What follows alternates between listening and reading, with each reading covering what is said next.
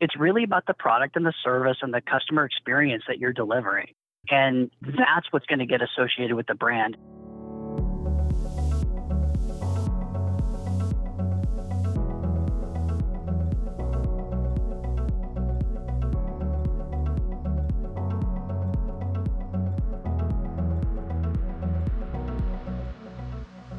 Welcome everyone to another episode of Analysis Paralysis. Today I'm here with Kobe Packmeyer and we're talking about branding your business and what that truly means.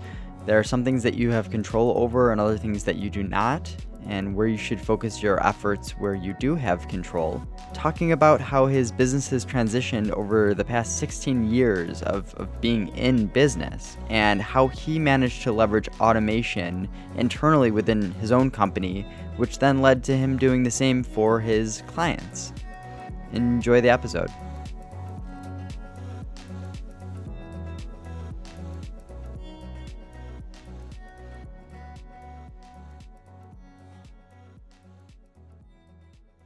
Hey, Kobe, good to finally jump on a call.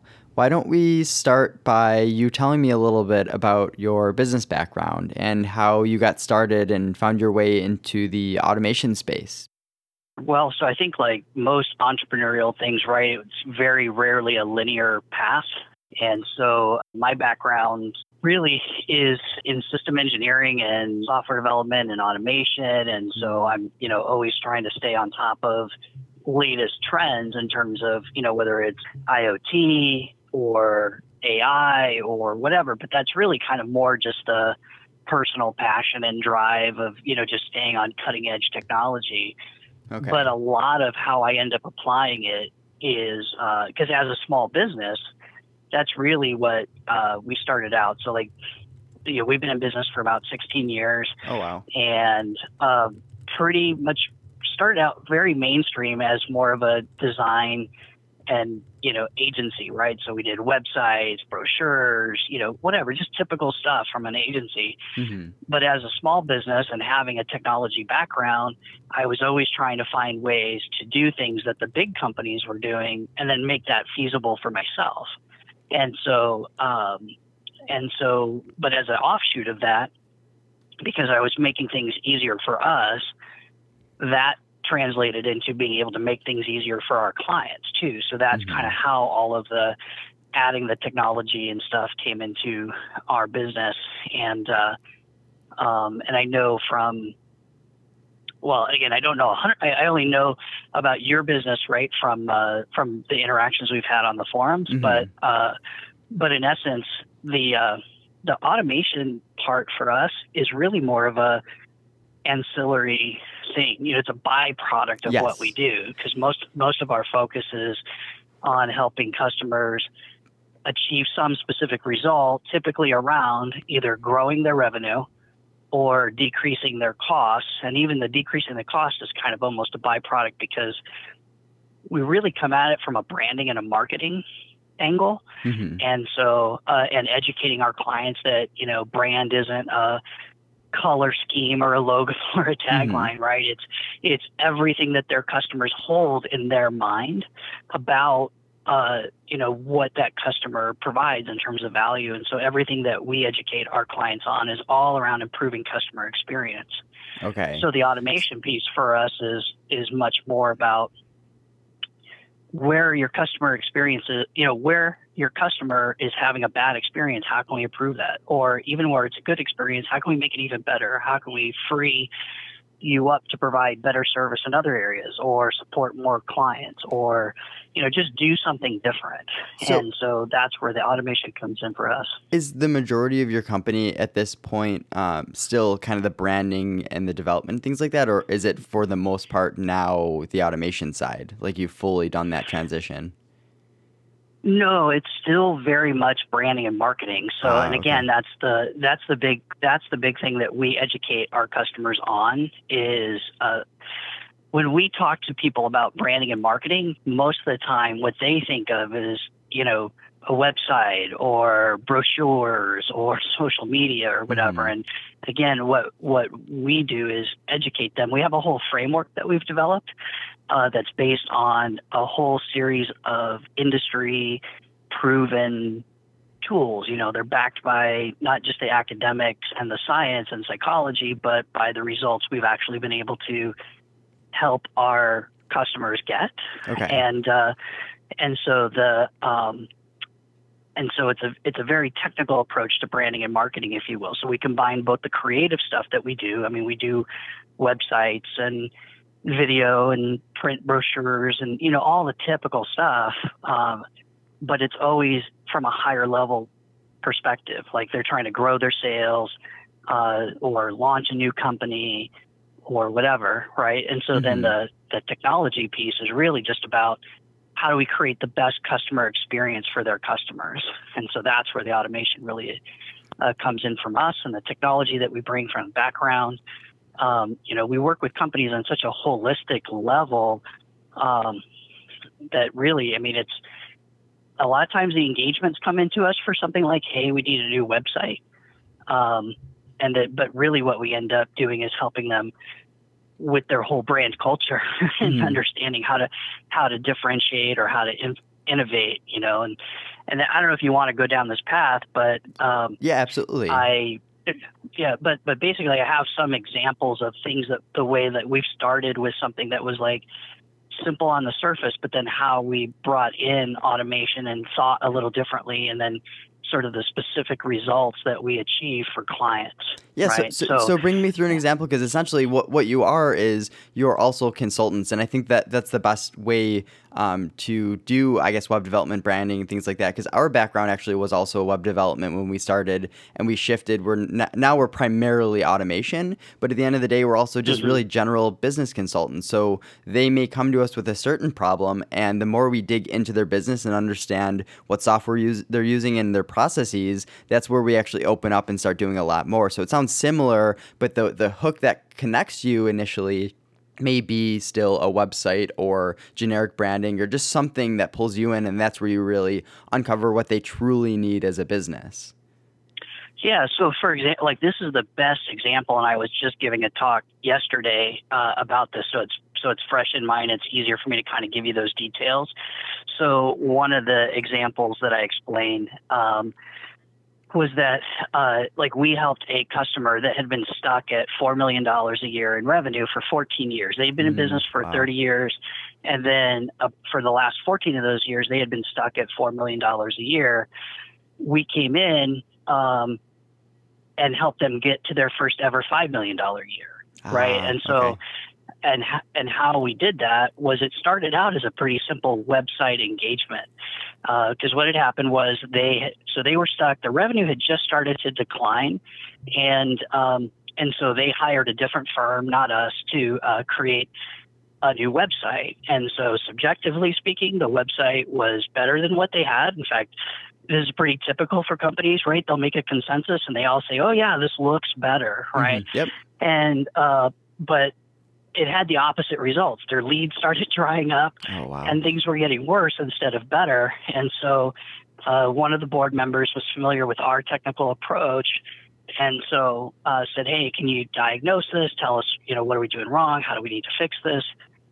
So we came in and we used a bunch of advanced analytics tools to, look and see what was going on real time with customer engagement. And I'm a big fan of Hotjar. That's one of the tools that we use. Okay. Yep. And so if you're familiar with that, right? So we were able to look at where the eyeballs were tracking, how they were engaging with the website.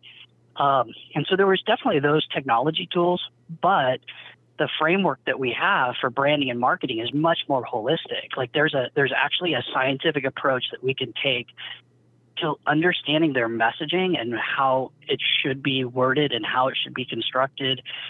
And then there's the practical, tactical stuff of like, how should the page be laid out? How, in addition to creating the right messaging and the right content, and then a way that we were able to look at how their product was positioned within the marketplace relative to the competitors. And I've got some really cool images, which aren't great for a podcast. Presentation. But basically what we were able to do is we were able to look and identify that any of the areas on their site that was even closely resembling some sort of value proposition, right? Like saying to the visitor, like, well, hey, why should you use us rather than any one of our competitors. It is a very commoditized product. And so what was happening was people were just completely confused. They couldn't find any information. We were able to see them going back and forth, getting frustrated, and then going from the main menu down to the footer menu, just trying to find what they needed. Yep. And so they were never even reading any of the content on the website. And we have this really cool graphic that shows all of that visually, right? So we were able to diagnose those kinds of problems. But using that same framework much more holistically, we were able to figure out that, well, gosh, it wasn't just a website problem, and it wasn't even just a messaging problem. It was a product problem. And no amount of marketing and branding was going to solve the product problem. But then it turned out that they had a product problem because they had a leadership and brand culture problem that had really stifled their whole innovation. And even though they had actually invented this whole category of business, their competitors had blown by them and they were no longer really relevant in the marketplace. The only reason they were at 4 million was because they had really loyal customers. They were doing a lot right. They were strong with their existing customers, but they weren't growing. And so it was that kind of technical approach that we were able to come in and say, okay, now here's what we need to do. And then that's where the automation kind of came in. I'm super curious. What kind of, are you able to say at all the type of product, or is that maybe something that? Okay. Sure. Yeah. So, and the stuff's not super secret, like, because we have stuff on our website. We have testimonials from them and everything. But basically, it's HVAC digital controls. Like if it goes back, because they've been in business now for about 32 years. Like I said, they invented this whole process. Like we think of commercial building and all the heating and air conditioning vents like are independently controlled by different digital controls. Well, it didn't used to be that way. Everything used to sort of be a home run wiring back to some central closet. And so they actually invented this whole thing of direct digital controls, where the digital controls go throughout the building, and then they're all automated and controlled by a central computer, right? Okay, gotcha. So that's what it is. And then so it was new when they invented it, obviously, but now it's become much more of a commoditized kind of a product, and there's lots of people selling digital controls. And so have you gone through and done, when you talk about the branding and all this aspect, and you're actually looking at the site and trying to improve user engagement and everything, do you actually jump into like the AdWords and the Facebook advertising, or the online marketing aspect you back away from a little bit? Like the goal, like bring me just to have a better understanding of what your business does overall. Sure. Where will you embrace? Well, so I think that's a good point, because typically that's where companies jump to, right? They say, oh, we've got to get the right advertising, and we've got to get, like the right mix in the Google AdWords or whatever. And sometimes the performance isn't those things. It's really, you've got the wrong message for the wrong audience, or your product sucks. Sometimes we have to find tactful ways to tell that to clients, right? And say, here we try to go in and focus on what their strengths are, and so that we can help explain what they need to shore up. So yeah, we help with things, so we've done, Google AdWords campaigns and Facebook advertising, or whatever it is that's needed for each customer. We don't have really any sort of cookie cutter solution like, oh, here's our platinum package, right? And you get X many tweets or whatever, right? Our focus is more on, hey, if you really want to differentiate, you're going to have to focus on these things. And so we really start at what's the right brand story? What is it that you need to tell about your company, not just externally, like not just the messages that we're pushing out to prospective clients, but what are you telling your employees, right? How do you make decisions and prioritize? Because the client that I'm talking about, for example, they had just built a brand culture that was so internally focused, except for their sales team, right? They had great customer loyalty because of their sales team, but the engineering team didn't know how to make decisions because their customer base was so diverse, had so many different needs. They didn't know how to prioritize what features they should add first. So they did the easy thing, which was just did whatever they wanted to do with no input from the customers, really. And so And so that's where we were able to use like my system engineering background and technology and electronics and stuff like that to be able to come in, but apply some really cool techniques from branding and marketing and manufacturing to say, well, here's how we should prioritize. Here's how to make sure we're going to get the right bang for the buck in this release of features. And so it was like really helping them fix their brand culture, their customer experience, and the messaging then for each of their audiences to tell a story, not of what they had invented and done for the past 30 years, but really more about the kind of company they were going to become for the next 30 years. And then so that's really where we spend our time focusing, because once you nail that, everything else is easier. In other words, what should we automate? Well, that's the same kind of question as, well, what feature should we add to our product? Well, there's a lot you can automate, but it's not just about automation for automation's sake. It's like, what's going to create the best customer experience where we expect to see some sort of better results from that. And so that's kind of how we focus. I don't know if that helped tie it all together. Yeah, absolutely. I mean, so I do want to dive into more of the automation side to it, but first I kind of want to ask a question just in general. A lot of the people that I've talked to in this automation space, they've always kind of chosen a CRM as their core. So like either internally they use a CRM, maybe they're flexible to other ones as well. But from what we've seen, it's a good starting place, especially when you're talking about customer support and these other aspects of the business. This is the place that stores all of that information. Is there a specific CRM that your company works with, or do you work with everything, or is that not even a core thing that you guys deal with? Well, I think, and I'm a very abstract vision person, so I'm sorry if this is too abstract of an answer, but we're somewhat agnostic to it. I mean, by nature of the companies we work with, there's the common players out there, right? Salesforce, there's some Zoho CRM or whatever. The main thing is, if somebody's using something today without an API, that would be the only thing that we would absolutely like force them to change to something, right? But it's a good example, like taking the CRM is kind of a good example of some of the other stuff that we've been talking about, which is CRMs are deceptively easy, right? You can roll it out. They kind of got this box construct of you got contacts and leads and prospects, or maybe even, cases if you've got a help desk built into it or whatever. And so it's deceptively easy. And I can't tell you the number of customers that I've worked with that, like, they start rolling it out and you would think things were obvious. The fields, like, well, here's how the content should be used. And, they'll create custom fields. That's all the easy part. But what it turns out is, like, they get 1, 2, 3 years into it and the data is almost useless because nobody standardized on how the data should be done, even for things that seemed really obvious. Like, well, what do you mean percentage probability? How do you define what the percentage of probability is? Somebody's got to make that definition. And that's where it's so difficult though, because there's so many CRMs out there and so many that are like, you could buy from us right now, throw it up and have it up and running within minutes. So they sell that easy convenience. And I think back in the day, definitely the larger companies, like, they'd embrace Salesforce. Salesforce was so confusing that you needed a head of CRM kind of at your company to run through and be like, someone's like, hey, I want to add a new custom field. It's like, well, why do you want that custom field? And like, let's walk through if we can do this in a different way with the data that we already have. And you start like questioning everything and you build process around what you're doing. So it's this very difficult thing where, same thing, a company may embrace, CRM and then contact us, and it's the same thing. It's like, we want to be that consultant to them, but at a certain point, the market is trying to train them that, no, you just throw it into place. You throw all this, download Asana, try it for free today. And that doesn't mean that you're organizing it in the way that should be working for your specific business process.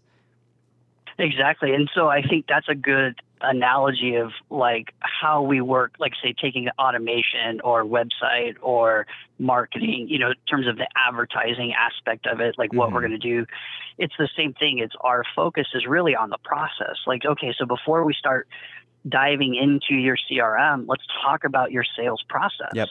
What is your customer follow-up process? Let's talk about that process, and let's make sure we're all on the same page and create documentation around what each of these fields means. What is that trigger to move from this stage to this stage?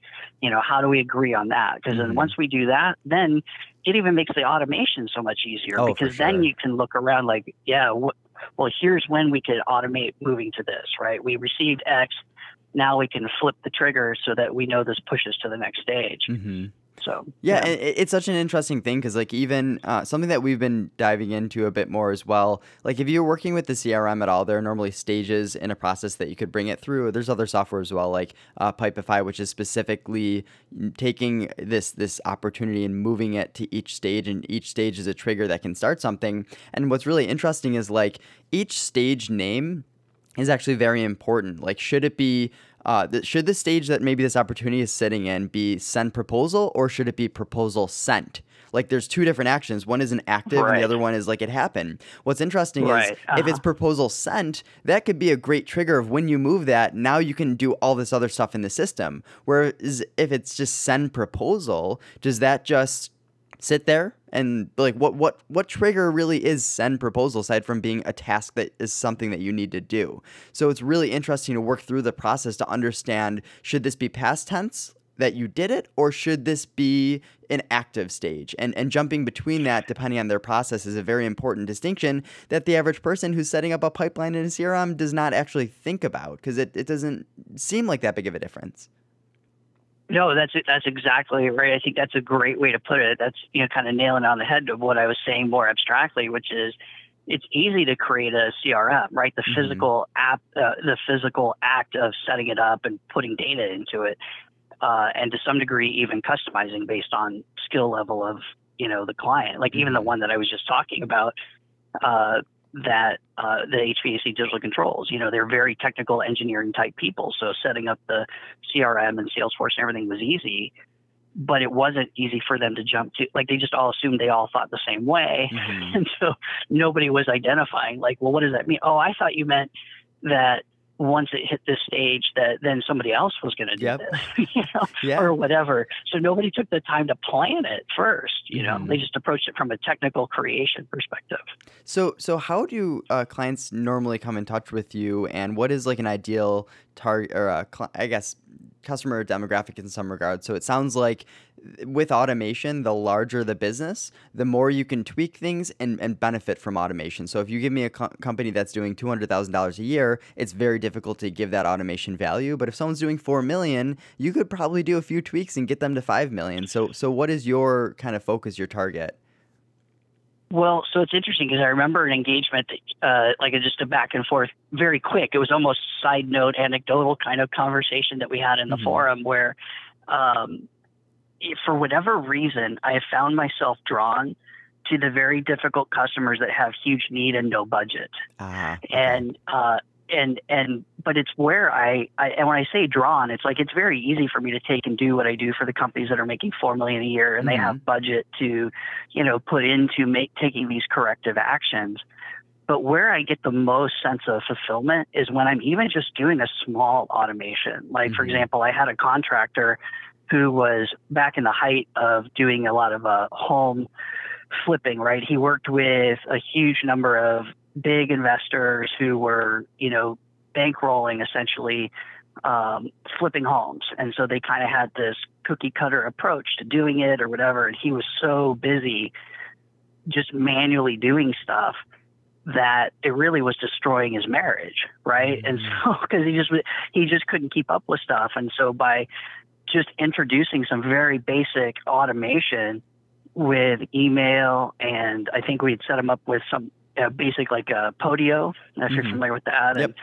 And so by doing that, all of a sudden it created whole hours of his day, and so it wasn't an expensive project. It was just a quick, simple thing because the people with those low budgets don't even know this kind of stuff exists. It's so tough because that's like the small business owner area, which that's the way that I connect with so much as well. Because when you're dealing with owner operated, then the changes that you make, it so directly affects the owner of the business to the point where they can either scale the business now, or B, they could spend more time with family. They don't need to be working those 60, 70, 80 hours a week, but that's always the difficulty as well because they almost look at it as your cost is an expense instead of an investment, and it's coming off of their, feeding their children, for example. Like, they take it very personally very often when it's a smaller company. And I understand it.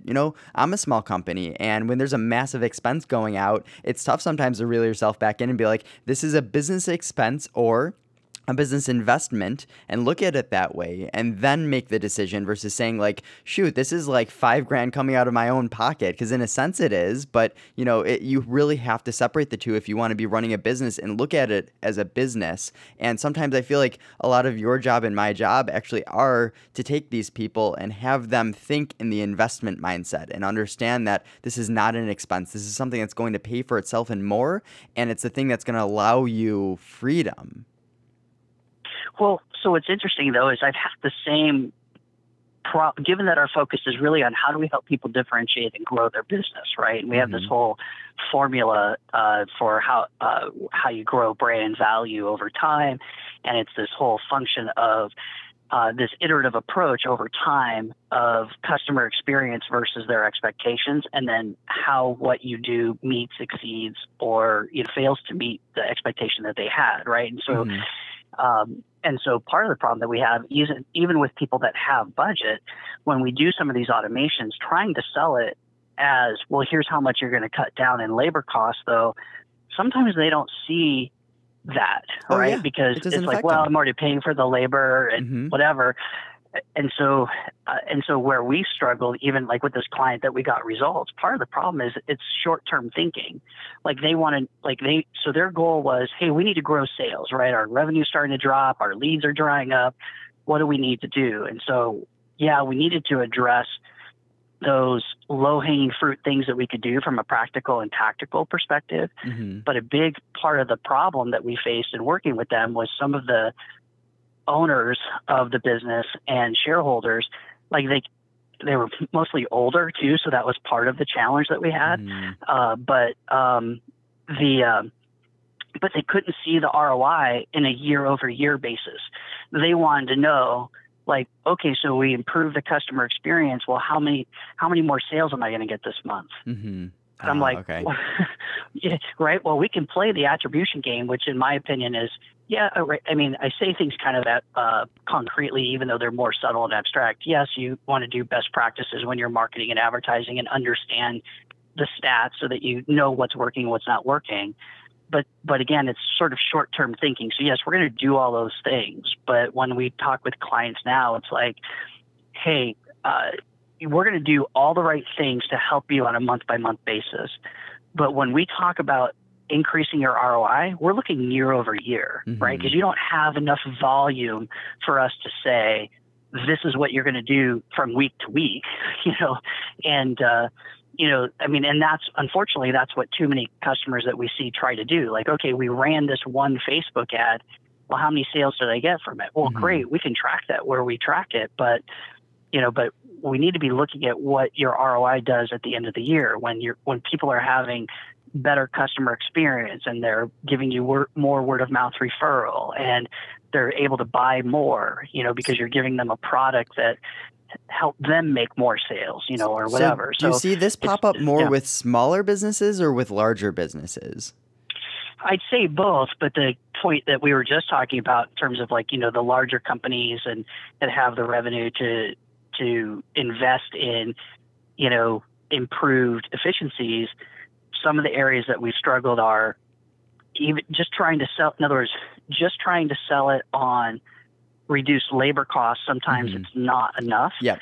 And for both large and small businesses, trying to explain that improving your customer experience at every single touch point over time will increase sales. And so, the analogy I've heard before is relative to attribution is it's kind of like if you're married and let's say you dated for a couple of years, and it's like trying to point to, well, what was the one specific sentence that you said on a specific date that led her to say, or him to say yes to marriage, right? Well, you can't really attribute it that way. But if you're a good partner, you have a good relationship, and you do enough of the right things in addition to the bad things, right? Eventually, it gets to the yes, and so kind of trying to explain that longer term thinking, and that when businesses are trying to figure out attribution for, well, we ran that ad, how many sales did we get? Well, I can tell you how many clicks came through. I can tell you how many people, bought maybe directly from that campaign, but I can't tell you the number of people that it also influenced. Yep. That kind of stuff. And So, it's also a mindset shift internally for employees as well, where it's just like when you get into the mindset of automation, then, employee that used to be doing something manual over and over and over and over, that they thought that was just part of their job, when that is taken care of, then they kind of start seeing like, oh, shoot, here's another aspect of my job that's repetitive and we can save time doing that. And you start having people think in a mindset of automation.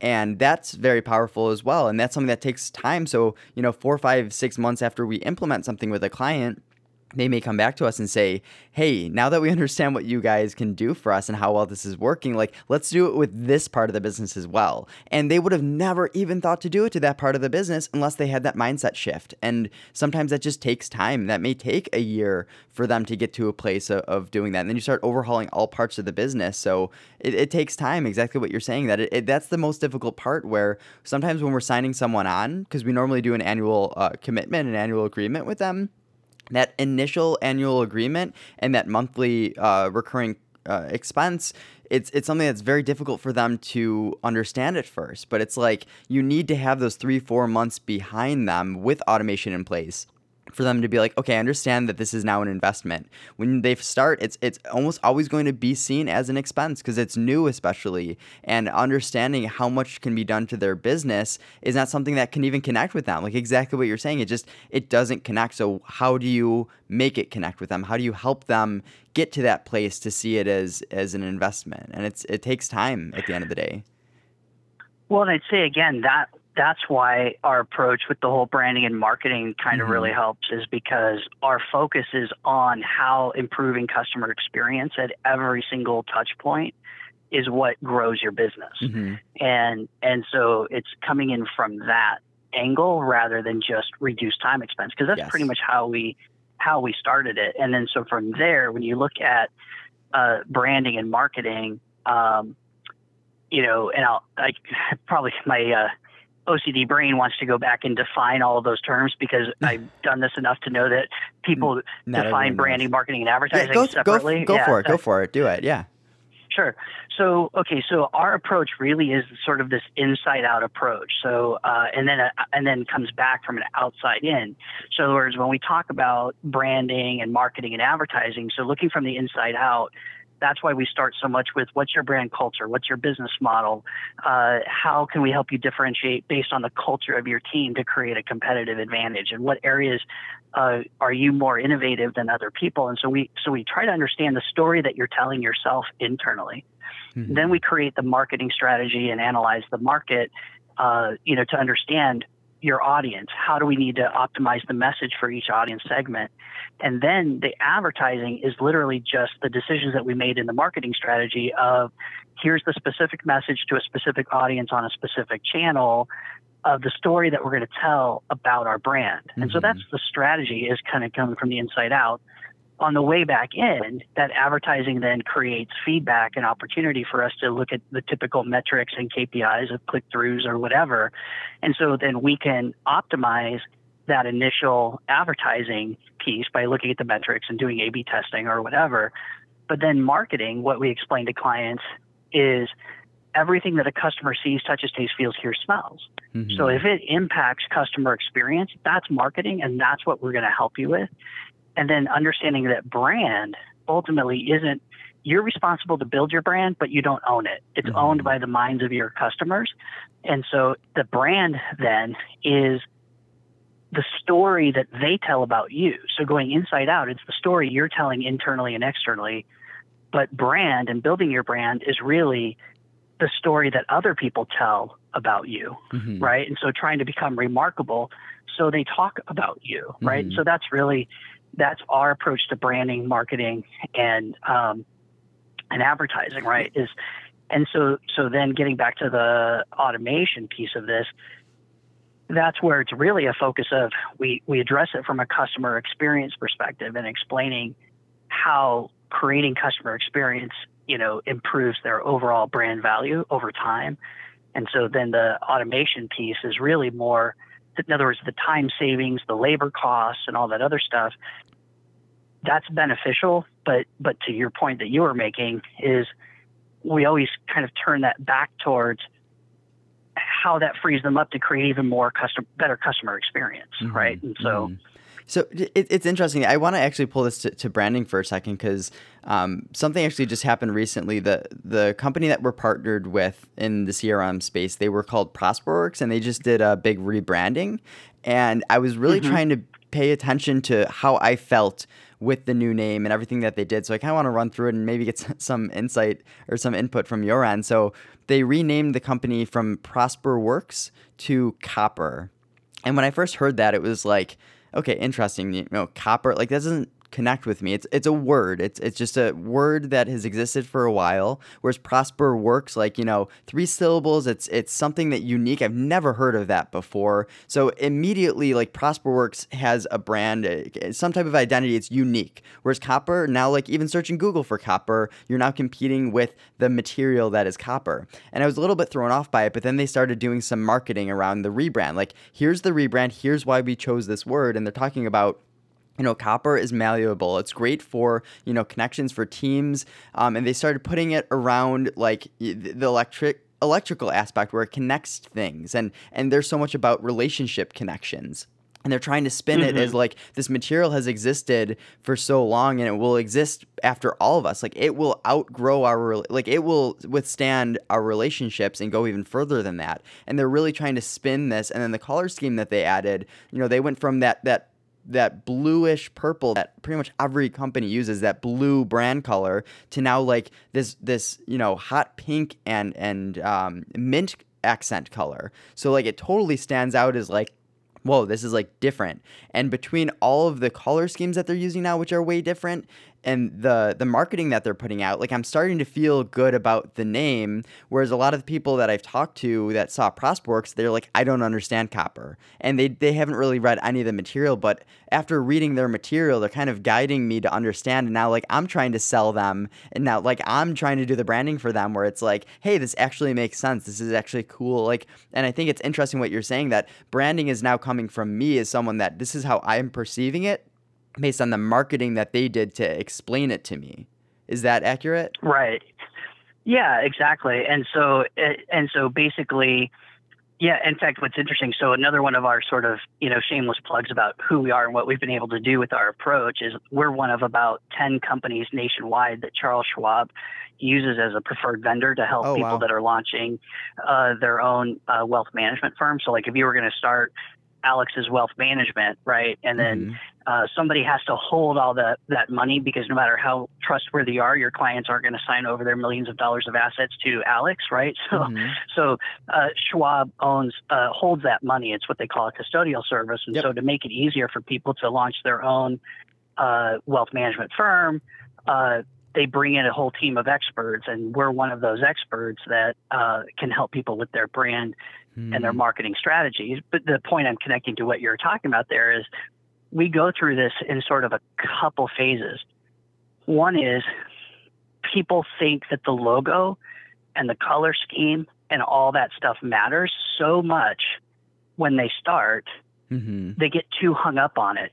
And yeah, in fact, we take a technical approach to it. We have this whole design discovery thing where we have them fill out, you think of it like a psychological profile for their business almost. And then we use scientific and technical things to help create a color scheme and a logo and the shapes that we use to convey that type of feeling, et cetera.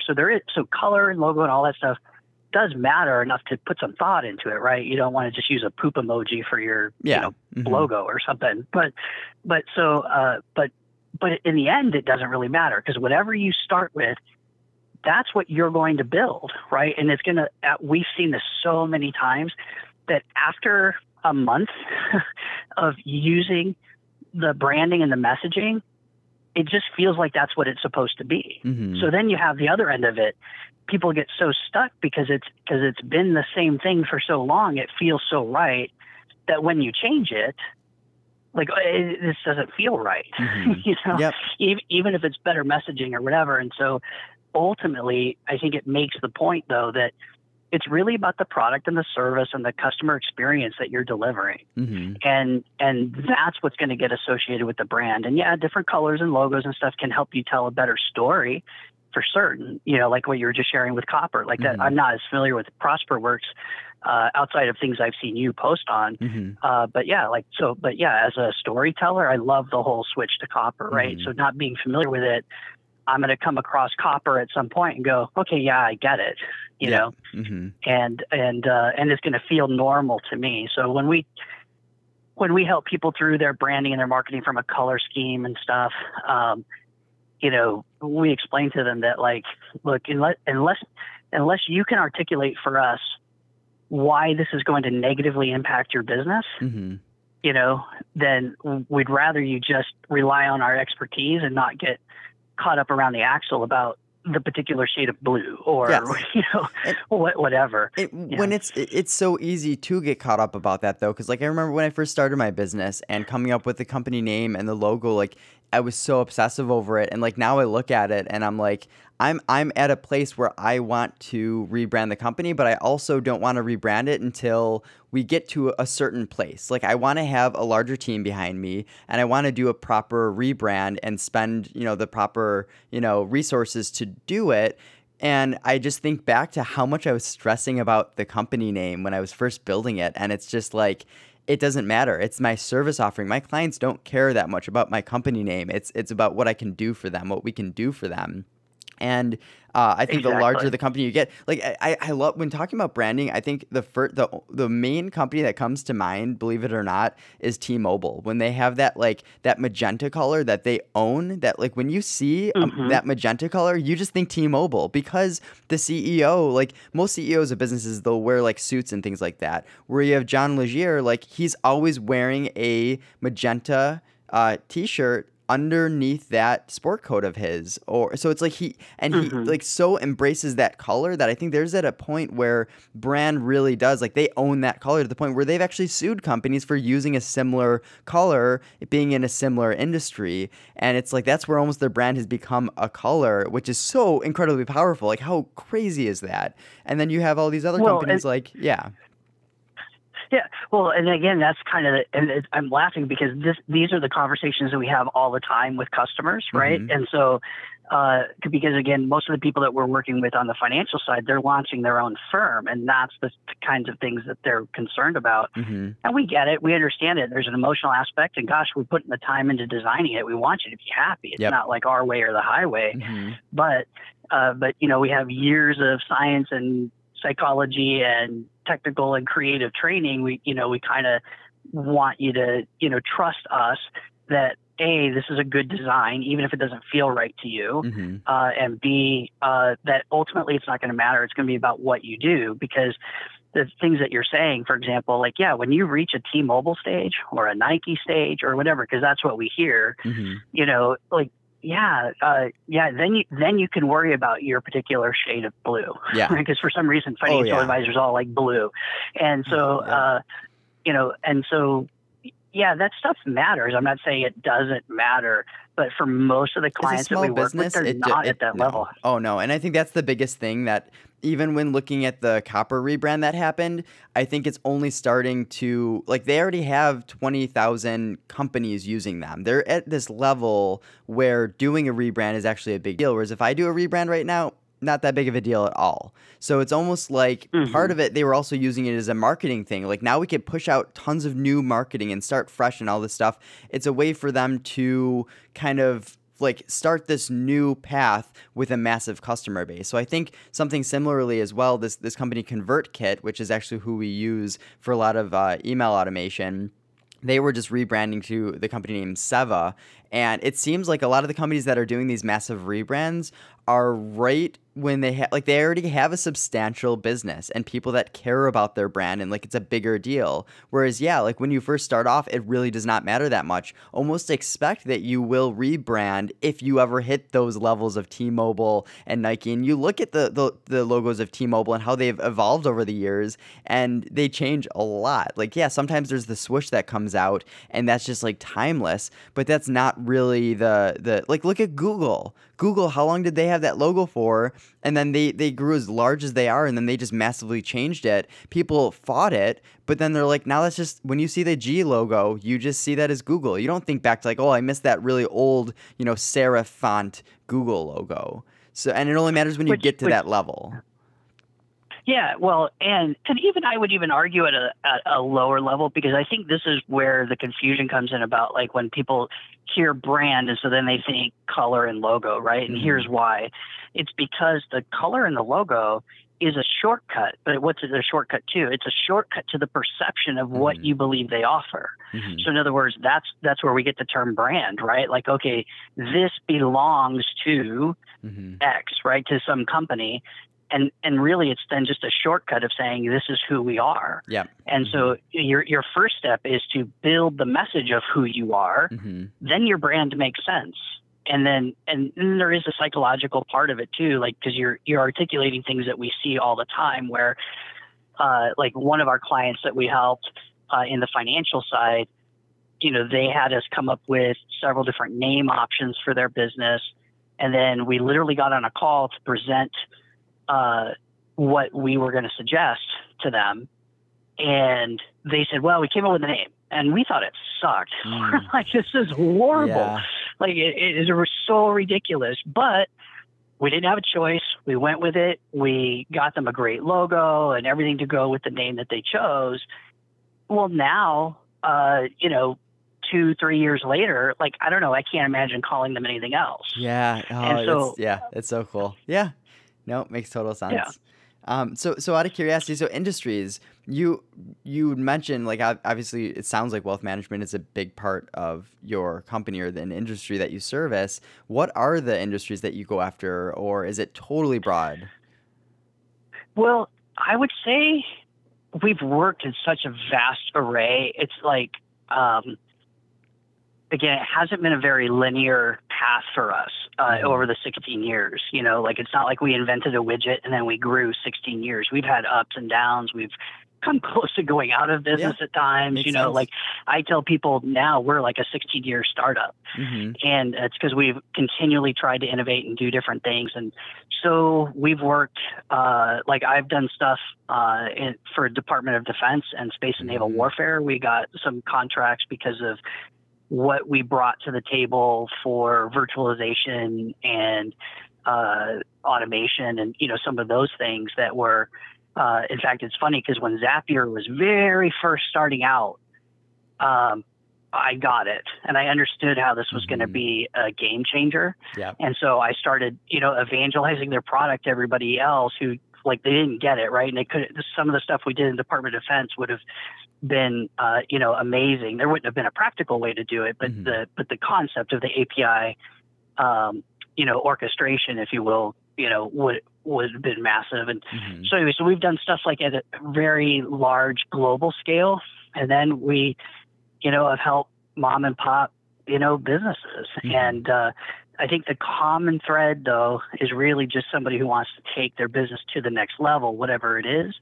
And then, but what I would say that we discovered more recently, in fact, it was when we started working with the wealth management side, we discovered that how our approach really helps when businesses are in highly competitive, highly commoditized, or even highly regulated industries.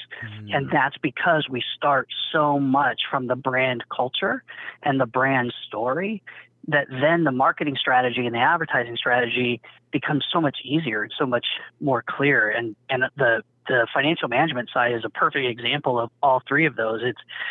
It's highly competitive because they're all chasing high net worth customers, right? Who have really entrenched relationships with their financial advisors. It's highly commoditized in the sense that it's kind of like realtors, for example. Everybody, when I'm talking to a group of people, if I say, do you know a realtor? Like 2 or 3 hands each person needs to go up, right? And so then it's highly regulated because there's SEC and FINRA rules that prevent us from saying certain things that you would normally use as a marketing tactic in non-financial circles, because the level of precision, and like you can't just say we're the best at or whatever, right? It's got to be backed by third-party independent data, You can't use testimonials. Mm. You can't even allow people to like your post on Facebook, or you can't allow people to I just drew a blank on LinkedIn, when people can vouch for your skill set, right? Oh. You can't do that. So you take all this stuff. So how then are you going to help a firm differentiate when you take all of that away? Well, it really boils down to their personal story and what their life experiences have been, and then how that translates into how they think business should be done and how customers should be treated and how they're going to manage their money. So that's how we help them differentiate. And that process works across the board. It doesn't have to be wealth management. We discovered that works across the board. It's a mindset. You're looking for companies that have a mindset, have constraints, because with constraints, that allows you to really focus on your art and your craft to make them stand out. Where if you can't just do it elsewhere, whereas, a very broad company you can go into, here's all the things that we can do. Where do we start? Whereas this is like, well, we don't have many things that we could do in many of these areas because there are constraints. Where should we focus? And here's how we can do it. And here's how we can stand out. It makes total sense. And especially coming from a branding perspective. Yeah, and a comment, this is sort of business school and marketing school 101. Like Southwest is used as a case study for so many different things, Southwest Airlines. And so Southwest, for example, they have a low-cost strategy, but they approached it from, they have just a single airframe so that they could cut costs on training, equipment, and tools and stuff that they would need. And so their particular model, other airlines tried to compete, right? Because you could understand that at a logic level, right? Yep. You could say, oh yeah, we're just going to have one airframe in this small regional area. And, they tried to replicate the same thing Southwest was doing, but they failed. And the reason they failed was because it was the culture. It was the company culture that was making a difference. And even just recently, because that's an analogy I've shared multiple times, but even just recently it came up on one of their quarterly investment calls where, they were saying, why aren't you going to go to assigned seatings? Because you could save X amount of dollars. It's what your competitors are doing. And the short version of the answer was, because that's not in our culture. That's not what we're doing. We put the customer first, right? And that's why they're one of the few profitable airlines. Yeah. So that's kind of the mentality we try to help clients with. You could change process, you could change all of these things, but at the end of the day, sometimes it's just culture where it'll work for one company and not a different company. Even if almost all things seem identical, it could just be that one aspect that doesn't allow you to do it. I'm curious for the software side of things, like what software are you using? And when we're talking about automation for some of these companies, like bring me through some of the consistent software that you're using and some of the automations that you typically build for many different companies. So, gosh, and I don't do it all the time. I do from I don't want to say just a hobby level. I'm far more into it for that, and like I do some development on my own. But a lot of times it's more just staying on top of what's cutting edge and what's new. So like right now I'm really into Vue.js as a framework. For doing apps and website and single page applications and that kind of stuff. And is that kind of the path you want to know? Those kinds of things? So that's definitely more technical. I'm thinking like software as a service, but it sounds like you're actually in the development space a bit. Yeah, well, both. Yeah, because I'm always playing with I kind of use Zapier as an example as sort of like the playground. I go through and I try to keep up with the number of apps, which goes way too fast, right? Yeah. I kind of wish years ago I had started a podcast around each app as they got connected, because you could have then kind of kept up with it. But basically, I'll use it and I find new stuff, and then so I'll go sign up for a subscription and things. And so I'm using, so many, right? But a lot of it's play versus what have I actually implemented. So I'd say the stuff that I've implemented, Zoho CRM, because I found that to be cost saving for a lot of people that were on Salesforce, because Salesforce is good at sucking small businesses into it, and then Yes. just they don't understand the cost of administration, Mm-hmm. overhead to keep that going. And let's see, what else? Well, so for e-commerce, ShipStation, Okay. and trying to think off the top of my head. So more recently, I've started playing with Simon Says. They don't have really an API, so I don't know if that's, but it's a software as a service, and so What is that? Simon Says it's an AI based transcription tool. Mm. So a lot of what we do we have a video first approach that we take. So when we do video content, then we can transcribe the audio, and then we can edit the audio, to create blog posts or case studies or white papers or whatever for content.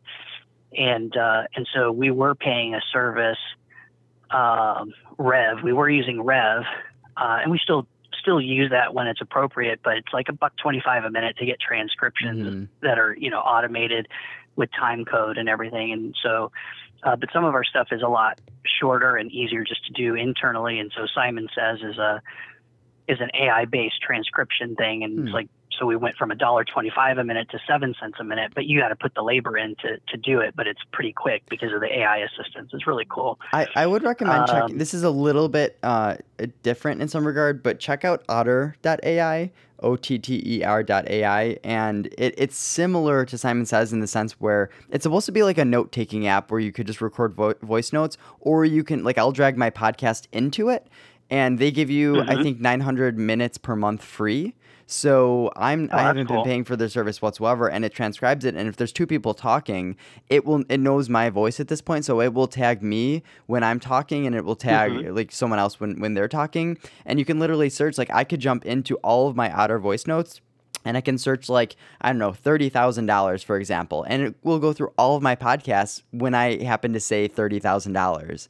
And it's very cool, very powerful, and it's free. Like, there's a higher tier where you can get, I think, like 6,000 or 9,000 minutes per month. But the free version of it gives you a fair, like, because I know a lot of these services, they charge you immediately that it's 7 cents a minute or whatever it comes out to be. So it's definitely something to check out in general. But yeah, definitely, it might not be the right for what you're specifically using it for. It may not be the right fit. It's just a very cool service. When I ever hear AI and voice, that comes to mind. Sure. I'm actually logging in now to my Zapier account because, to see what you have I connected. can't believe I'm stumped on what we're using. Yeah, exactly. No, it happens. So I'm trying to think. Good. Yeah. So, here's one. Do you typically work with companies that are using G Suite, or will you also do Office 365, or don't both. even care? It's a mix. Okay. Yeah. So other ones, FreshBook and Slack and Dropbox are big ones that we do a lot of stuff with. And let's see. So yeah, Gmail and Outlook and MailChimp, Salesforce. I would say, as I'm scrubbing through here, Twilio, that's another one, like huge. Like, I was on the Twilio bandwagon like the day they launched. And so what do you guys use it for? What are some examples? Just for, so I guess that would be another one. So call tracking metrics. So it's kind of two approach. So call tracking metrics is for, and then this is often what we use Twilio for as well, is, here's two use cases. So call tracking metrics, if you're not familiar, it's like using on-demand phone numbers for campaign tracking, whether it's offline or online campaigns. So like if you're running a magazine ad and you put in a unique phone number for that particular ad and publication, then you can track when people call in on that number, so you know whether the source was effective. And they use Twilio on the back end. And so we use them for certain instances where we need sort of all the analytics, and it does other things. Like if you have a call center, you can go in and rate the different calls, and you can kind of use it as a, for lack of a better term, sort of a CRM interface, because you can not only track and rate, like if let's say you had a call center supervisor, right? They can go in and rate each of the call person's responses, but then the individual people can say, hey, this is a lead you should follow up on, that kind of stuff. So because they've done all of that work around it, call tracking metrics kind of gives us all of that UI built in, and it's a little higher cost because they're reselling Twilio essentially. And then we use Twilio for other smaller things that we've done for text messaging response and that kind of stuff. Okay. Oh, interesting. And So, and go ahead. yeah, no, I'd be curious in general. Is there anything recently that you found out about that you started using that you thought was pretty cool? Any type of software as a service? Because you said that you stay up to date in general. You're always looking at things and just seeing, like, is there maybe a new piece of software that you started using with a random client of yours that you were not used to, or anything come to mind? So, well, see, if you had asked me that before telling me about Otter, I would have said Simon Says. Gotcha. Yeah, because that's really what I've been playing with mostly. Because what's funny is, as much as I preach, content marketing to our customers and clients, like we've been really horrible at doing it for ourselves. Although a big part of that for us recently is changing, because for so long this whole branding and marketing approach that we had, we kind of held on to that as like our secret sauce, and we didn't want anybody else to know our approach. But now we're shifting gears and we're starting to do more workshop and training and that kind of stuff around it, and that's kind of been freeing to just say like, nope, this is how we do it. Because we've discovered it doesn't matter if it's secret sauce, because honestly most of the small businesses that we work with, like, they can't even, post to Facebook. So they're not gonna dig into all the science and math of, how to help improve their brand and customer experience and everything else. So we're kind of shifting to more of that content marketing and content marketing automation. So I'm trying to think of a tool that was surprising. Yeah, I mean, it's interesting because in general, I think it's easy to, as a business, to take what you're good at and kind of hold it close to your chest. But I think this is part of the reason why I have this podcast, where like I love talking about our process and being very transparent about what we do, because at the end of the day, the people that I'm going to connect with are people like you, and you're not my target audience. Like, you're not my target market, rather. Like, I'm not going to be going into your business and trying to automate it. So it's actually really nice, because then I could build these relationships, these connections with people. And then if a business owner does happen to listen to this podcast, hopefully they can connect to it in various different ways, or at least start getting their mindset in the automation mindset. And heck, if you want, go and try and do it yourself and give it a go. And that's always nice too. Like, if we go into a company, they're like, hey, we tried to use Zapier, we set a few things up and we thought, it makes sense, but we're obviously not using it to its fullest potential. Can you help us out here? And I think it just goes to being open about what you do, showing your expertise, and showing that you just want to help at the end of the day. I think that's the way that you really do business now. I don't think it makes sense to hold stuff to your chest anymore. You're not the only one doing it, but if you're vocal about it, then you're now the thought leader, the expert in the space, and that's valuable. Well, and the funny part of it is that's what we've been preaching to our customers for years, right? But then not doing it ourselves, right? Because I think that's the thing is and I can't remember the psychological term, but there is a thing that when you build something, you tend to overvalue its worth, and so that's kind of part of it is, like, in fact, our company name IdeaSpring. If I look at it as sort of a growth pattern internally, like, I've always been entrepreneurial and an idea person. And for a long time, I thought the ideas were the gold nugget, right? Ideas are certainly important because that's where you start.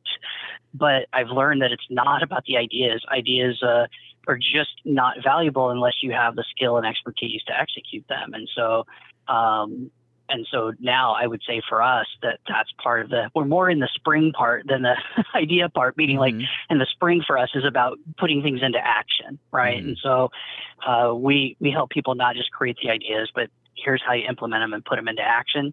And so we've been much more freer now about like, okay, I'm fine to share my ideas because I've just done this enough to know that, people can try to replicate what we do, kind of going back to that Southwest Airlines, but I can guarantee nobody can hold a candle to how emotionally invested we get in our clients. And so people can't do what we do. And our approach to branding and marketing, I think, is really important. We're really passionate about helping small businesses and making a difference. We've never been money driven. It's always just been that sense of fulfillment we get in impacting lives. And so like, let's just get this information out there. And that's kind of where we're starting to shift to.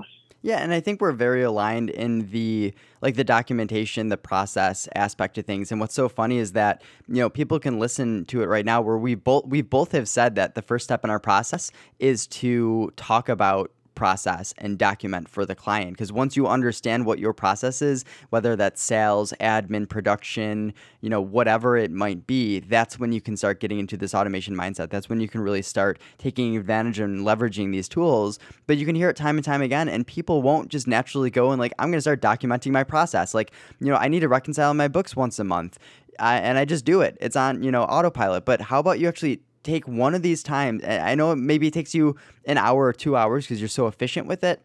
But how about you take 4 or 5 hours and actually document what you do each step of the way? Because now once you have this in this piece, you can A, automate where possible, and B, you can hand it off to someone else within your company and they can now take care of it. And that's where you can start handing stuff off of your plate, because I know it's so difficult for small business owners to delegate, and it all comes around documentation and process. And that's the beautiful thing, that if you're in that mindset, in that mode, that's when you can just hit the ground running and leverage automation and do all this stuff. But naturally, people won't just go and do it by themselves. Even if we say it, if you and me say it 100 times on this podcast, people still will listen and they'll be like, oh yeah, that makes sense. But they won't go and do it. The next time they go and reconcile their books, they're not going to write down a step by step. They're just going to keep doing it the way that they've been doing it. Exactly. Yeah, and I think the other thing that's been good too is and I think seen that in the Zapier forum stuff too, which is, it is the relationships, and even with what I preach all the time around customer experience. Well, we're again having to take our own lessons and advice, because for a long time I didn't want to be the guy that was just giving strategy and management. I try to stay away from words like consulting and coaching and stuff, because in my experience, there's oftentimes such a negative connotation around those words. Sure. But it's really what we do. What we do is educate clients. We consult on, the strategy that they need to implement, et cetera. And then we tried to do it all in-house because we just couldn't find people that would meet our level of standards, but now we're starting to shift to realizing that, well, the thing that we can do perfectly, but we don't have enough time to do, would really be better for us to outsource so the customer has a better experience in actually getting stuff done. And rather than sort of bottlenecked, by us trying to grow our team internally, and the scaling challenges we've had with that, and, just adding to overhead and everything else. And so we've actually scaled back. And now, for example, if I have the right client opportunity, I'm more likely to reach out to you and say, hey, can you tackle this automation? Yeah, and that's the thing at the end of the day, where something that I've been loving about this podcast as well is that I'm meeting various people, David Zisner, and he uses Pipedrive, and Kelsey Bratcher, and he uses Infusionsoft, and I start meeting these people. Agile CRM comes to mind. Either I know, if a client comes to me and they're like, I'm using Agile CRM, I know that I need to call up Jaime, who was just on a prior episode podcast. And it's so cool to be able to do that, because now I can give these people better customer support. And if they're like, no matter what, I want to use this software, and we've been using it for a couple years and we're not happy with how it's working and functioning, whatever, but they don't want to switch, then that's where I actually have people that I can leverage and hand off to them, versus me trying to take them on board and maybe change them. Because I've kind of made the decision where we only want to work with companies that are either looking to switch to Copper or are currently using Copper, because the way that we've been able to grow has actually been partnering up very, very closely with Prosperworks and now Copper. And that's actually helped us grow substantially, because I've been in this business for 8 years now. I was doing web development and online marketing the first 3-4 years. At first I was doing $5,000 a year, $10,000 a year, and it was so slow. And then I learned just take advantage of what your skill set is in. We obsessed over Copper. We know everything about it. How about we just double down on that? And we offer a service around that. And then people started seeing us as an expert in the space specifically here. So yeah, it's a smaller market, significantly smaller. There are large, massive companies with crazy budgets that are using Salesforce that I know that we can help. But at the end of the day, right now at our size, it makes sense for me to specialize. And then I'll start opening up more. The more people that I hire, the more that we grow. But right now, specialization, I think, makes a lot of sense.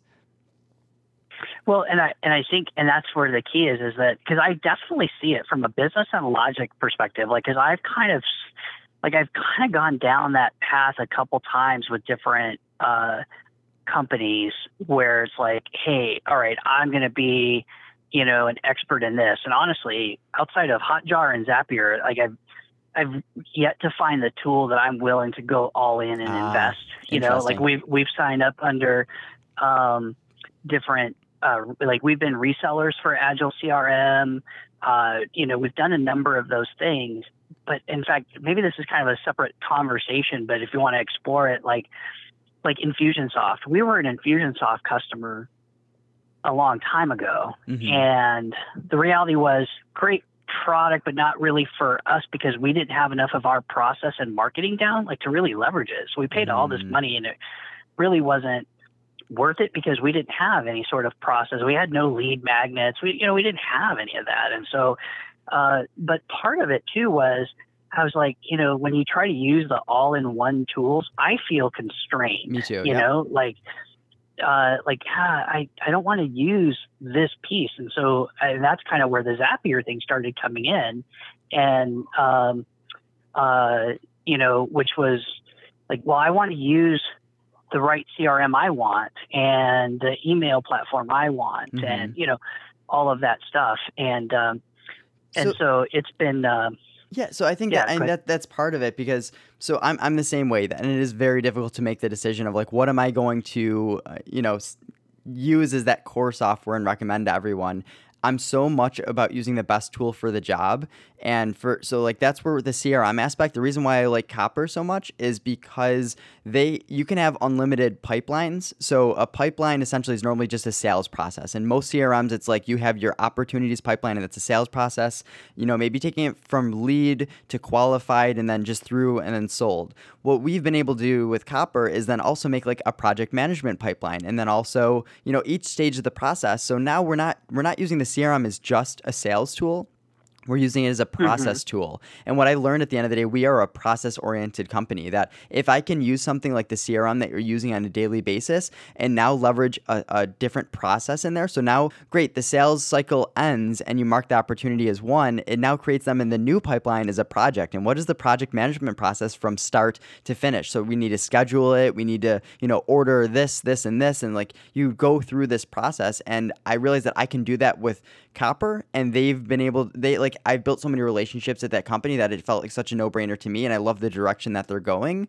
But like, great, what about for support desks and things like that? Like, of course, Copper's not trying to be that or anything like that. So great, like I did a bunch of different research and I stumbled upon Help Scout. Yes, I tried Intercom. Yes, I tried Zendesk. Yes, I tried all these different things. But the thing is, like, Help Scout, they're a large enough company where they have, honestly, one of the things, their brand is beautiful. Like if you ever have a chance, go to Help Scout, their design language, their branding, it's gorgeous. They're one of my favorite companies just from the designers that they have and what they do and their user experience. And it's always user experience first in their product, and that's something that I love so much about it. But at the end of the day, like they actually care so much about customer service and doing it in a way that is not just about like automating, to death, because that's not always the solution. So even when you're sending in a support ticket for Help Scout, they don't give you this is conversation number 1316142. That's never shown to the end user because all it is, it's like, no, you're just having a conversation with our support staff. And it doesn't even say support staff. It says like Alex Bass. Like if I'm the one talking to you, it says Alex Bass. Yes, in the middle of a support ticket, it will switch over to someone else's name because they want it to be personalized. And their mindset with that is something that's just so interesting to me. So like I've chosen them as like that core solution. But yes, if a company is a software as a service company, like Intercom makes total sense, for example. Like there are certain areas where we're not full-fledged on like you have to use Help Scout. Sometimes it makes sense for some of these other ones, or if Copper doesn't make sense, we just don't say, well, you have to have Copper. It's like we just choose these certain things. Same thing with Asana and Trello. I'm biased. I love Asana. We use Asana internally. I've integrated our Help Scout with Asana so deeply that I feel so comfortable that we can automate and integrate with Asana and Help Scout. So if you are open to using Asana Help Scout, we can help you. If you're using Help Scout and Trello, I'm sure we can help you. But at the end of the day, we have more expertise in Asana and Help Scout. So that's like we're open, but at the end of the day, I've just kind of decided that like it makes sense because we've gone so deep with automation with certain tools that why don't we offer those tools as something that we specialize in and recommend? And that's just kind of the decision factor that we've come to with it. Sure. And something you mentioned there did remind me of a tool that I was kind of pleasantly surprised by on the software side. Is there's a tool called Zapty. Oh, So okay. not to get confused, obviously, with Zapier, but Zapty is a kind of a good tool. It might be fun to play with a little bit because internally for our team, we tried a number of project management things. Like we did team project, and that was like, I don't know, was using a hammer when you need tweezers, for us. And then we've tried, like we've been through Asana, Asana's Productive, tough. like we did a whole bunch of stuff. And then ultimately, the one thing that the team really took to was Zapty, and they were very early startup. And in fact, it's funny because I've had the same experience with Hotjar, Zapier, and now Zapty, where like when you get in early, you can provide ideas really early on, and they go, "Wow, that's a cool idea," and then they do it. And so Zapty's been very responsive in that way, and so it's kind of a really cool project management tool. The only quote issue we had was there was so much overlap between it and Slack. We had to define what our policy was, like what was going in Slack versus what was going in Zapty, and that was a result of I tried really hard to find something that was well integrated with Slack, and just couldn't find anything that we were happy with and could use, realistically. It's funny. I'm on the Zapty site right now, and I see trusted by companies, and IdeaSpring is at the bottom. So it's really that's funny. You didn't even tell me. Yeah. Oh, that's great. So essentially, what's awesome. really interesting about this though is so like Zapty, for example. Project management is very difficult. So like Asana is, I don't recommend it that often unless there's a very, very, very clear need, because there's no guardrails. And a lot of it is like, you need to just build the structure and what you feel comfortable with. And you need to really know your process very well in order to actually start building around it. Otherwise you just get lost and you get overwhelmed. And I'm 2 years into it, 3 years into it, and I'm still learning new things, new ways to organize it every day. And I'm frequenting the Asana community. So it's like, that's one of the things that it's definitely difficult, where I don't go and recommend Asana to absolutely everyone. And where possible, I try to just use like Copper for project management, for very basic project management. But yeah, like Slack, oh man, it is tough to, like, did you just hear what happened with Atlassian and HipChat, where they essentially, Slack just acquired the rights to HipChat, and Atlassian essentially gave them all of their IP, and they made a very small investment in Slack. They pretty much just said, we believe that we are no longer HipChat and Atlassian, like we are no longer the communication space. Like we're going to focus on Jira, we're going to focus on Bitbucket, we're going to focus on what we can do. But like Slack, you guys are doing a great job, and we want to fully embrace you guys. So here's all of our IP. Here's an investment for some stake in your company, and let's just partner up like crazy. And you start seeing that it's like, holy crap. Like Slack is, I don't think they're going anywhere anytime soon, and that's a scary thing to get off of them. But I also know that you can have information overload with Slack. It's very, you have to be careful about that for sure. And on the Slack side, I just got an alert the other day that I'm like, okay, good. Like they're doing things to improve search and stuff within there, and so I definitely think. It's hard to beat Slack, I think. So it's that would funny. be another one to use a lot. For the task or management aspect, because you had mentioned, for instance, Zapty, like not knowing when to use Slack, not knowing when to use Zapty. Like we've experienced that as well with like putting Asana in place. When do we put tasks in Asana versus the CRM versus somewhere else? And we struggled with it internally for a while, where we were just like, okay, clear, like anything relationship based, where like we need to follow up with someone, or I'm scheduling this podcast with you and this is like a relation type thing, like that goes into the CRM. Anything else, like a task or project oriented, that goes into Asana. And it's still very difficult, where it's like a task comes to mind, should I be putting this in Asana or should I be putting it into Copper or the CRM? And it's funny because it is this distinction that you need to make and decide as a company of, here's our process. When this comes up, here's what you need to do. And how we split it was we decided that anything related to, I guess kind of task or project oriented, but the slight twist we had was anything in Zapty had to be customer friendly, meaning it wouldn't be any sort of behind the scenes information or discussion. Like, oh, hey, I screwed that up, or gotcha. or whatever, right? So because then what we did was we started making Zapty our reporting tool, so that we could just provide status update to customers and stuff, and then we even kind of took, and that was why I loved Zapty, was because, and this is sort of the track pattern as an idea guy, and I can see a lot of how you do the same thing when we're in Zapty or in this forum, right? Like pushing these companies to do things in ways that they didn't realize they could be pushed that way, and so that's what we did with Zapty, was we really kind of helped them push outside the box and path they were going down, and said, well, this is how we're using it, So we kind of, I lost my train of thought, but we shifted to like everything that was task and project oriented, that would be customer facing, friendly. Exactly. Customer facing. And then there's a policy we did as a team was, the communication that we did internally within Zapty was always in context of providing the exact detailed information that somebody on the team coming into this raw would need to be able to complete the steps. In other words, you couldn't just assign a task to somebody. You had to explain, hey, here's the files that I created that, for the task. Here's where they're located. And here's specifically what I need. So it wasn't just general conversation like, hey, are you starting on this yet? That kind of stuff. It was more of a actionable, like step by step, and things exactly documenting that. It was documenting where we're at on the task or project from a customer base, and internally it was providing specific instructions that the person who it was now going to needed in order to complete the task, and then everything else, the conversation, brainstorming, and all that stuff occurs over Slack. It's interesting that you mentioned that, because now that I think about it, have you heard of the software as a service company called Coda? Coda.io. It's not the code editor. There's a code editor called Coda.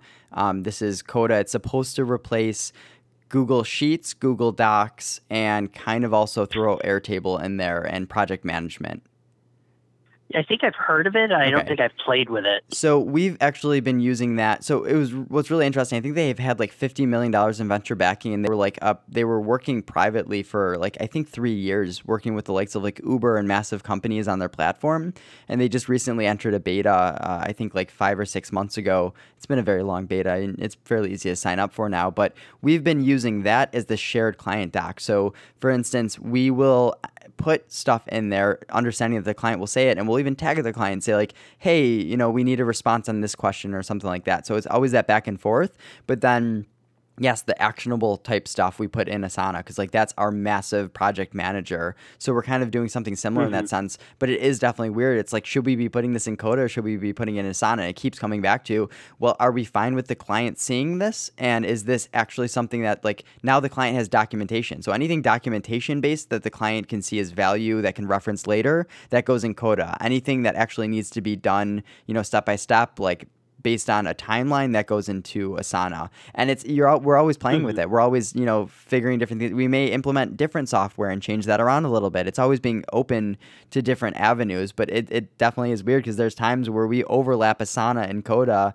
and it's like, I know we're doing redundant work right now, and it's just trying to figure out what is the best case for this software. And it's tough to make that decision sometimes.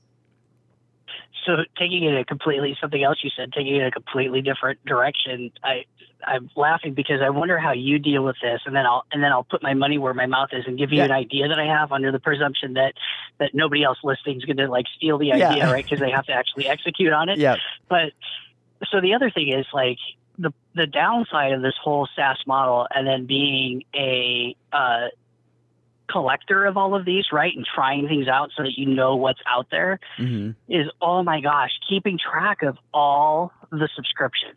I can't tell you the number of things I've actually signed up for, then forgot I signed up. Yep. Right. And then you're just slowly being dripped $9 a month for something, and Yep. Like, what is this? And then when the name isn't reconcilable to, like, what was it? We tried something out, and it was like, I can't remember the name of what it was, but it was like it would come in as one charge transaction, and we're like, what the heck is this? And then, like, because I couldn't equate it to, what the service was I signed up for, and so just, in fact, our accountant, was frustrated by, like, I can't keep up with all these subscriptions, right? Because I was just always trying stuff, and so I have this idea now. Is like, if you kind of look at Zapier as a collection of all of these APIs, right? Really, it's really an API store if you think of it, because that's their why somebody would open a SaaS model and not integrate with Zapier, I cannot understand, because the exposure you would get from that is huge. But not to mention the obvious value of connecting via API. But like, so I have this idea for something called, PubSub, right? Not like a protocol, but like, or SubHub. That's what it is.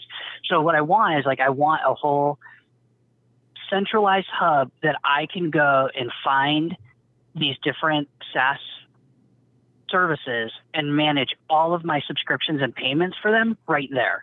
I'm going to enable this subscription or disable this subscription. So I would recommend checking out blissfully.com, BLISSFULLY.com. So I'm in it right now. I used to be an MSP, a managed services provider, and a big part of that, so Blissfully is supposed to be for the MSP, I think specifically using G Suite, but it could be other things as well, and it aggregates everything. So like, I'm under apps right now. It says I have 41 apps, 19 are paid, 22 are free. And let's start looking like business operations. So there's Airtable, which is paid. There's Lucidcharts, PandaDoc, Slack, G Suite, Harvest, Spanning. I didn't even put any of these in there. It skims my emails and it knows when receipts come in, and then it tells me like how much I'm spending in different categories. So like Airtable, so we're down this month where we're only spending, $52 this month, whereas last month we were spending 66% more.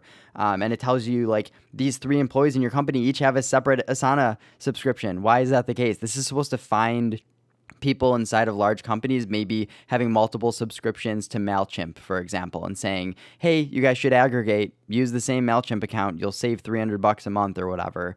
That's what this is really meant for, and aggregating all of that. So yeah, it sounds, when you talk about this, it sounds kind of similar. You can't necessarily just toggle off and be like, I no longer want the subscription. I know that's part of the goal where they want to be able to do that type of thing. The issue is I've gotten pretty close to them and the founders of the company, and talking to them. It's tough because a lot of these companies don't have an open API specifically for starting an account, adding users, or deleting a subscription or anything like that. Like that's a totally different, Well, what I was picturing is something almost like a PayPal, for lack of a better analogy, kind of a process. In other words, like, so if I, as a cloud provider, could take payment for Blissfully, for example, to use that as an example, so in other words, I'm still going to go sign up for these different things and create an account through them. It's just that I want the payment method to come from this. Exactly. Okay. And then be able to turn off or on, cancel my subscription to those things, through central hub management, And I know that part of that is the goal for Blissfully as well. You can do that currently for G Suite. Like if you sign up through them with G Suite, then they'll do that for you. For example, you pay them whatever, and they try to partner wherever possible to do that. I think it's tough to build all those relationships with all these companies. Like, why the heck does GitHub care about partnering up with Blissfully or whatever you are to be that aggregated, payment kind of gateway in a sense? So I know that that's part of their goal. So I definitely recommend checking them out.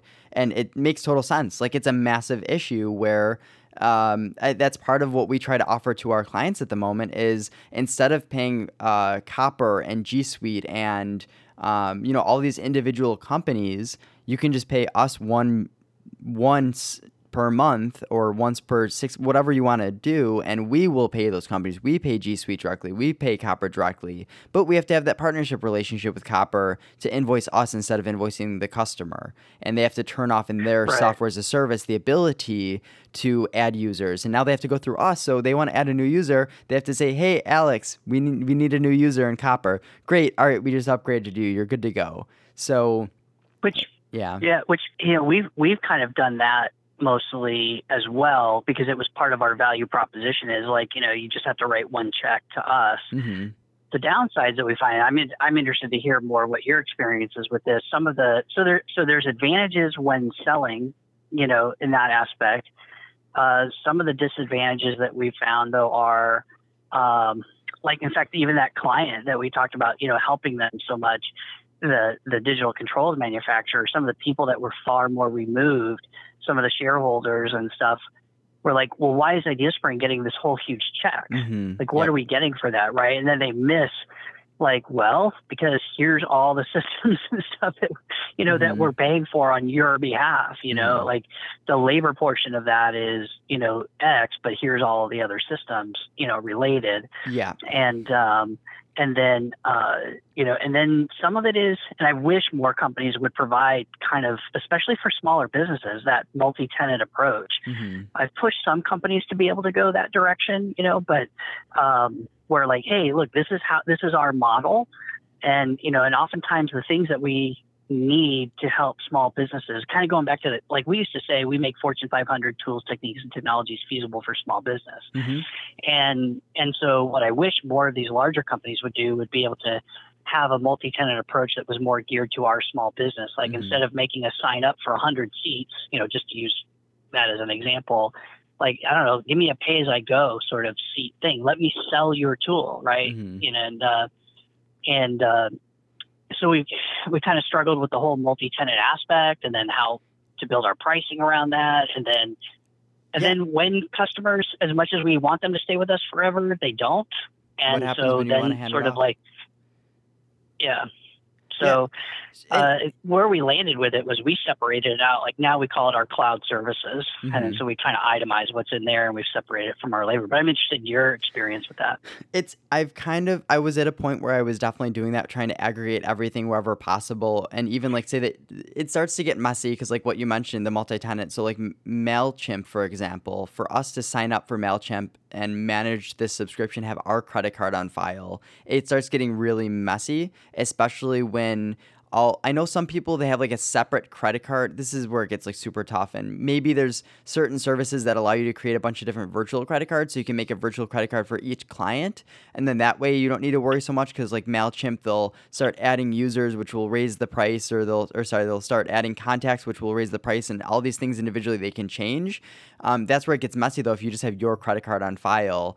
And that's kind of sometimes what you need to do, especially when the client needs to access it. So I've definitely taken a step away where I let clients, and when I say let clients, I prefer clients to have their own subscriptions for many different things. So like MailChimp, I don't want to have that subscription. Reply.io, I don't want to have that subscription. But the only things that we really want to do that with right now are G Suite, because we have that multi-tenant, like they have the reseller console for us, and it just makes sense. Same thing with Copper, like it makes sense. They really well understand what we're doing. They have the system and the model up for it. And then even look at Zapier. Like they still don't have an agency model multi-tenant account, where a lot of us in the community are paying for that expensive Teams account, which really Teams account is not meant for multi-client, but many of us are trying to make it work for multi-client, for example. So But they see it. Like Zapier sees it. They hear it. And they're like, our next goal is to actually build this agency, because we realize that companies like you and me are the ones that are going to help push their software to the next level, because we're going to get more people on board and we're going to make them use the system deeply. Because I talked to a couple of people at Zapier and they said, our average, like they have more than 1 million users, but they're like 90% of them are using like a multi-step Zap that's like, this trigger creates this. They don't even understand to use filters, and anything more than like 2 or 3 actions. Whereas then there's us over here, we're using some Zaps that now, especially with Paths, like that have like 10 different actions that trigger, and there's so much logic, and sometimes custom JavaScript code is in there manipulating the data for it to output into the software and to the other programs, the APIs that need to be done. So like, I totally agree with you, and it's difficult. I've definitely handed that off, and I've definitely had scenarios as well. Yes, like what you mentioned, where they get a bill for 2-3 grand for the month, and they're kind of like, "Holy crap! Like that's we're giving you so much money," and it's like, hold on a second, like 1,000 of that is actually going directly to software as a service for your CRM and all these different things that I think mentally in their mind they may start seeing you as this massive expense. And I think the more software you throw in that, the more the lines get blurred. Whereas at least with us, like they just know like CRM, which is such a core to what you need, and G Suite is such a core to what you need. Those are the two things that are going through us. And in terms of management, admin is tough. Like if you want to manage all the stuff for all of your clients, the admin aspect to it is exhausting, because it's exhausting enough just doing it with G Suite and Copper, and we have the tools. So it's difficult. I don't think there is this go-to solution for it. Yeah, totally. Yeah, so I'm trying to think if there's anything else that we can cover, like, because this is fun. I like doing this. I'm sitting here thinking, like, like we should do a joint podcast more often. Go through these tools, and I love. We're actually starting a new thing to build different video channels and content marketing stuff, and so I think it'd be fun to do like a video podcast of walking through different SaaS applications and sort of like putting it through its paces and sort of, building a test around it and explaining the automation side. Because, so there are some companies that are doing that where it's like, hey, check out Coda, and they just bring you through Coda. But I think that's where we can have a different spin on it, where it's like, okay, here's Coda, but then here's how you can use it with a mindset of integrating it with your existing CRM or whatever. And that's where you could kind of jump into Zapier a little bit, or just jump into talking about the integration automation aspect, because that's something that I think people are dying to learn about. Many people don't even know that that's a thing, that this automation space exists in the way that it does. So I think creating that content, the internet needs more of that content, because I don't think enough of it exists. And Zapier is trying to throw a lot of blog posts out there to introduce that. But I think video content, like they're not even really doing video content at all around that. So. Yeah, because I think that's the key is like, you can go get videos and understand how a tool works by hearing the features and everything else. But I think applying it on how to apply it, right? And then create some use cases, and here's, here's how automation, like here's how I would apply this in automation. Like, how could we use it? That kind of stuff. So I don't know if you're a game for that. I'd be open to exploring something like that. Absolutely. I'm totally down for that. And connecting with everyone on here and understanding. I think just talking more regularly is going to make us all better at this business and being able to help people better. And I love, like, the reason why I reached out to have you on the podcast too is, like, I see you in the community all the time. Like, people are asking questions and you're jumping in and you're like, hey, here's how I think that it should be solved, and like you break it down. I'm like, that makes a lot of sense. Like it's so clear that you know what you're doing because your mind thinks in the automation problem solving way, that when you find someone that way, like, I want to connect with them and I want to build a relationship with them, because there's so much to be learned from that, and having this community around people that think the similar way is very powerful. Yeah. And I think it'd be fun to showcase, like, and that's why I thought about, like, from a video channel perspective and a podcast perspective, like, Zapier is like, where do you start? Well, just start with Zapier. Yep. In other words, I don't mean Zapier the product. I mean, like, there's a repository of all of these brands that are, in automation, and like, I could totally see doing podcast around, sort of that surprising tool, and I'd love to have a relationship with Zapier, which maybe we can now with this whole experts forum and stuff. For sure. Like, to really kind of get sort of early access to, people that they're bringing on, and, that kind of stuff. Yeah. And, most definitely. I think it makes sense, and I think there's a lot of content to be made, and there's a lot of opportunity in the space. And at the end of the day, sometimes you need to just start throwing out content and spending the time and doing it. And so, I think we're all in the perfect position to do it. We just need to, jump in and actually do it. I'm very audible. Like, I prefer, like, I don't like writing at all. So, like, a podcast and video are totally my realm. And if I have to write tons of blog posts, I get overwhelmed. I spend way too much time editing it. I'm a perfectionist when it comes to that. Whereas, this is more constant stream of consciousness and just a conversation. I definitely prefer this significantly. Let's put something together. Let's see if there's some way that we can build out some content or collab in some way or something.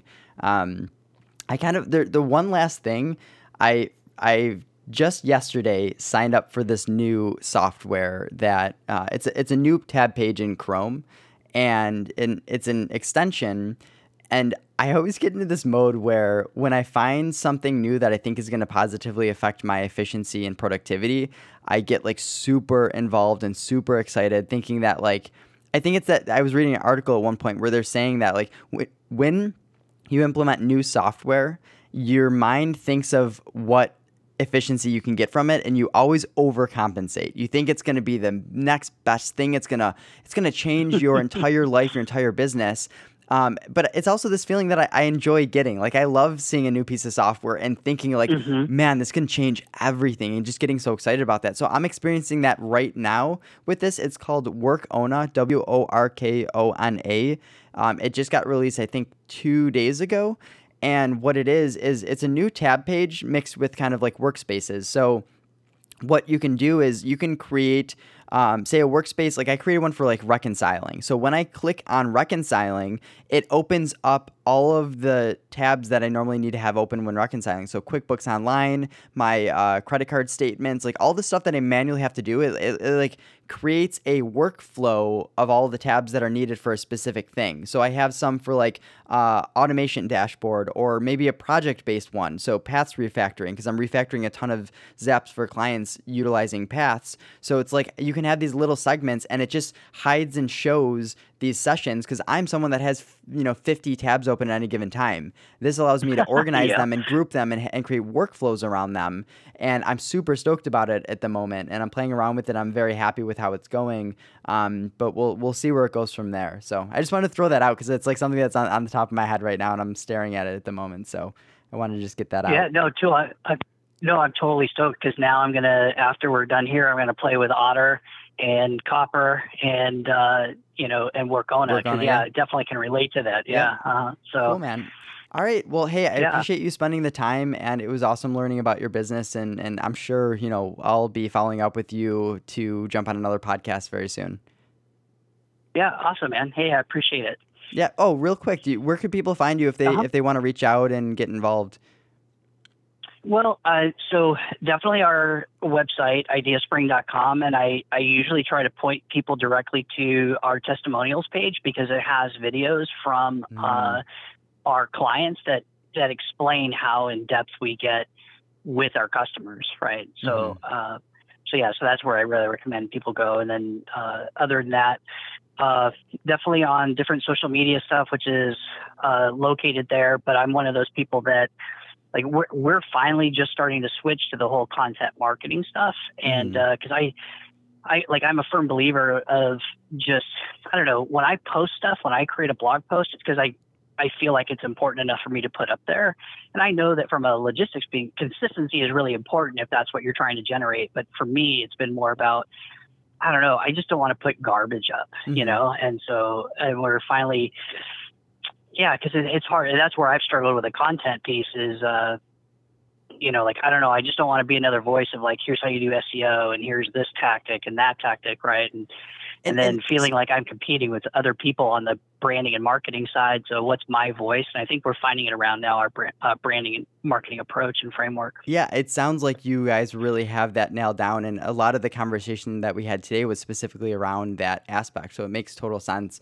And what I've been learning too for content is just like, talk about your process, because that's something that people don't talk about all that often. Like, you and me were obsessed with documentation and process, and letting people see what it is that you're doing, like the process behind it, is so valuable, because you can say, hey, we're this massive company now, but it doesn't connect with anyone. Like, how did you get there? Or as you're growing, like, that part of the podcast for me is to document how I'm growing, how I'm changing. The last guest that I had on a month ago, my business was in a way different place than it is now. And that's super exciting that I can kind of see myself grow through the podcast and then talk about it every now and then. Maybe if I'm struggling with hiring a new employee or something like that, I can talk about it. And I have this vehicle, and that's something that's content. You're creating content as you're struggling through something at the same time. So Cool, man. Yeah, totally. Yeah.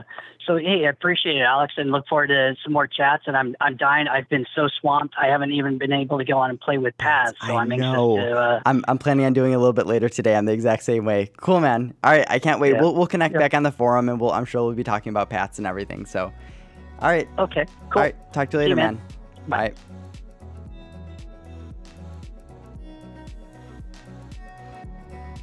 This is Alex Bass with Analysis Paralysis. Thank you so much for listening to another episode. The funny thing about podcasting is there's really no standardized way to leave reviews and to really support kind of the creators. I'm doing this simply because I enjoy talking to people about this type of content, and I love sharing it with you guys as well. There's a lot of work that goes into editing the episodes, and we spend a lot of time listening to them and reviewing them and pulling out teasers and everything. So if you appreciate what we're doing, please consider leaving us a review on Apple Podcasts. You can go to iTunes. I have a link, aparalysis.com/review.